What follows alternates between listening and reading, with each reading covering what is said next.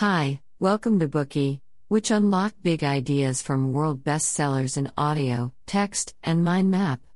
Please download Bookie at Apple Store or Google Play with more features. Get your free mind snack now. Today we will unlock the book I Am Malala, the story of the girl who stood up for education and was shot by the Taliban. In the beginning of the 21st century, most people living in peaceful countries enjoyed comfortable lives, and they saw the right to education as a given. They could hardly imagine that under the same sky, many corners of this world were full of war. The dark places were overrun with fear.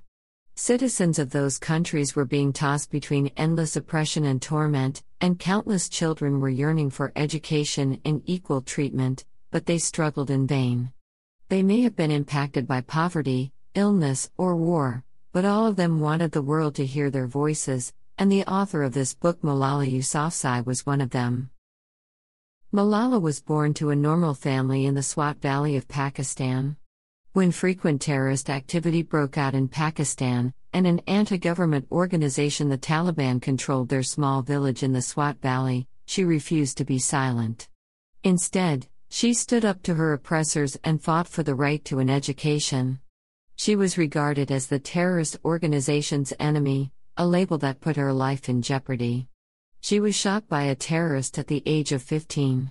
After miraculously surviving, she became the youngest person to ever win the Nobel Peace Prize at the age of 17. I Am Malala, the autobiographical account of these experiences, was on the New York Times bestseller list for over a year. In the book, she reveals a terrorist organization's evil deeds and darkest facets, giving an account of her extraordinary struggle to secure women's right to education. Time magazine commented, "In trying to silence this Pakistani schoolgirl, the Taliban amplified her voice. She is now a symbol of the struggle for women's rights all over the world." Malala mentions in her book that there are 57 million children in the world who have not been able to attend elementary school, and Pakistan is one of the countries where this problem is most serious. In 2014, the World Bank released a report that showed there were 7 million people in Pakistan who were deprived of education, and 2/3 of those people were women. Most of the people who have lost out on schooling don't have basic arithmetic, reading, or other language skills.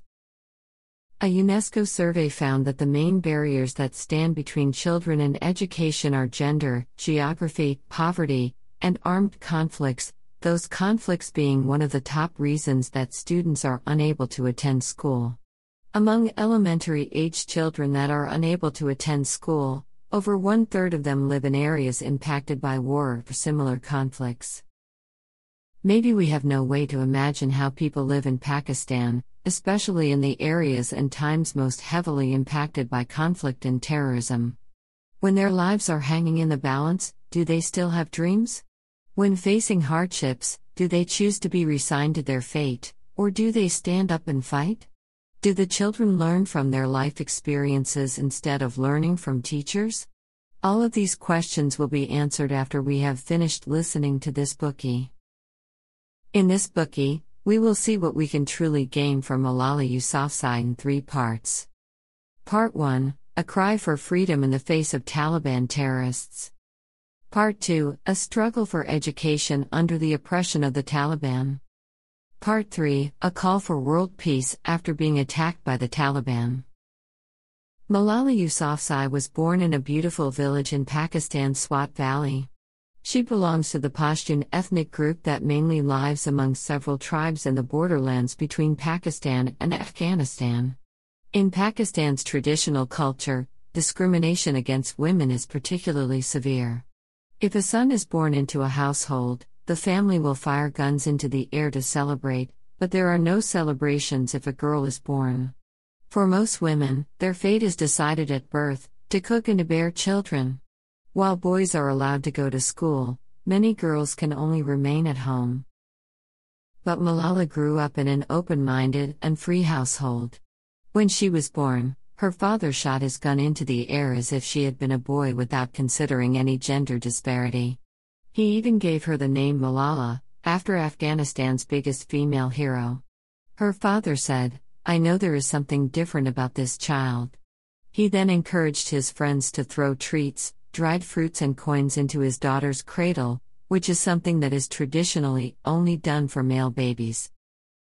After graduating from college, Malala's father first taught English at a famous private university, but the salary was very low, and the school's management was extremely rigid, even to the point where friendships between professors were controlled.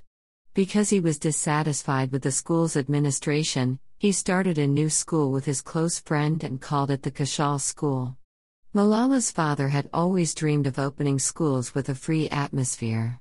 He thought education should be open to everyone regardless of class or gender, and he hoped to cultivate the students' abilities to think independently. These founders have seen their school through many hardships.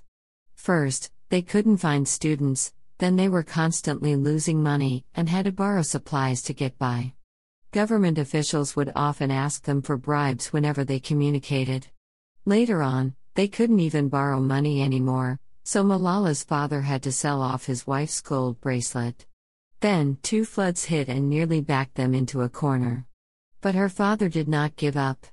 Only after her birth did their situation slowly improve, and the school started to break even.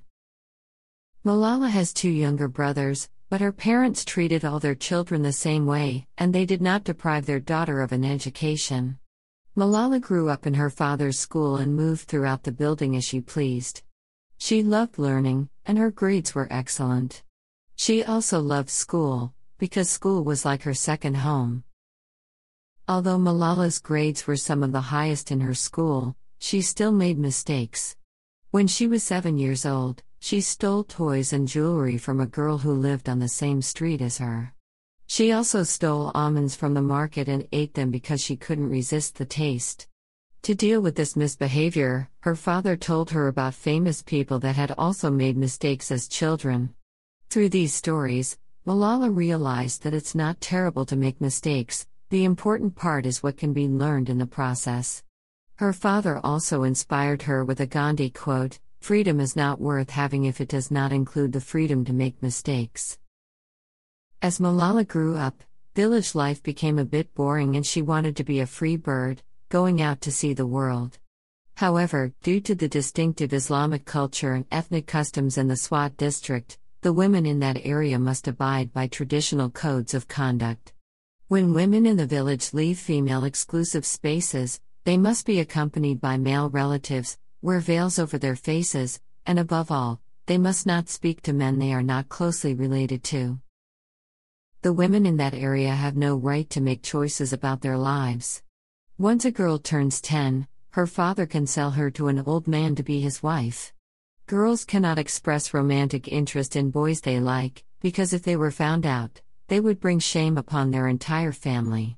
One girl was even poisoned by her family for this reason.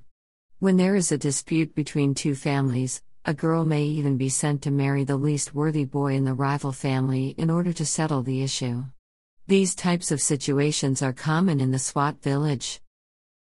When Malala asked her father why the women in her country were treated so unfairly, he told her how much worse women were treated in Afghanistan.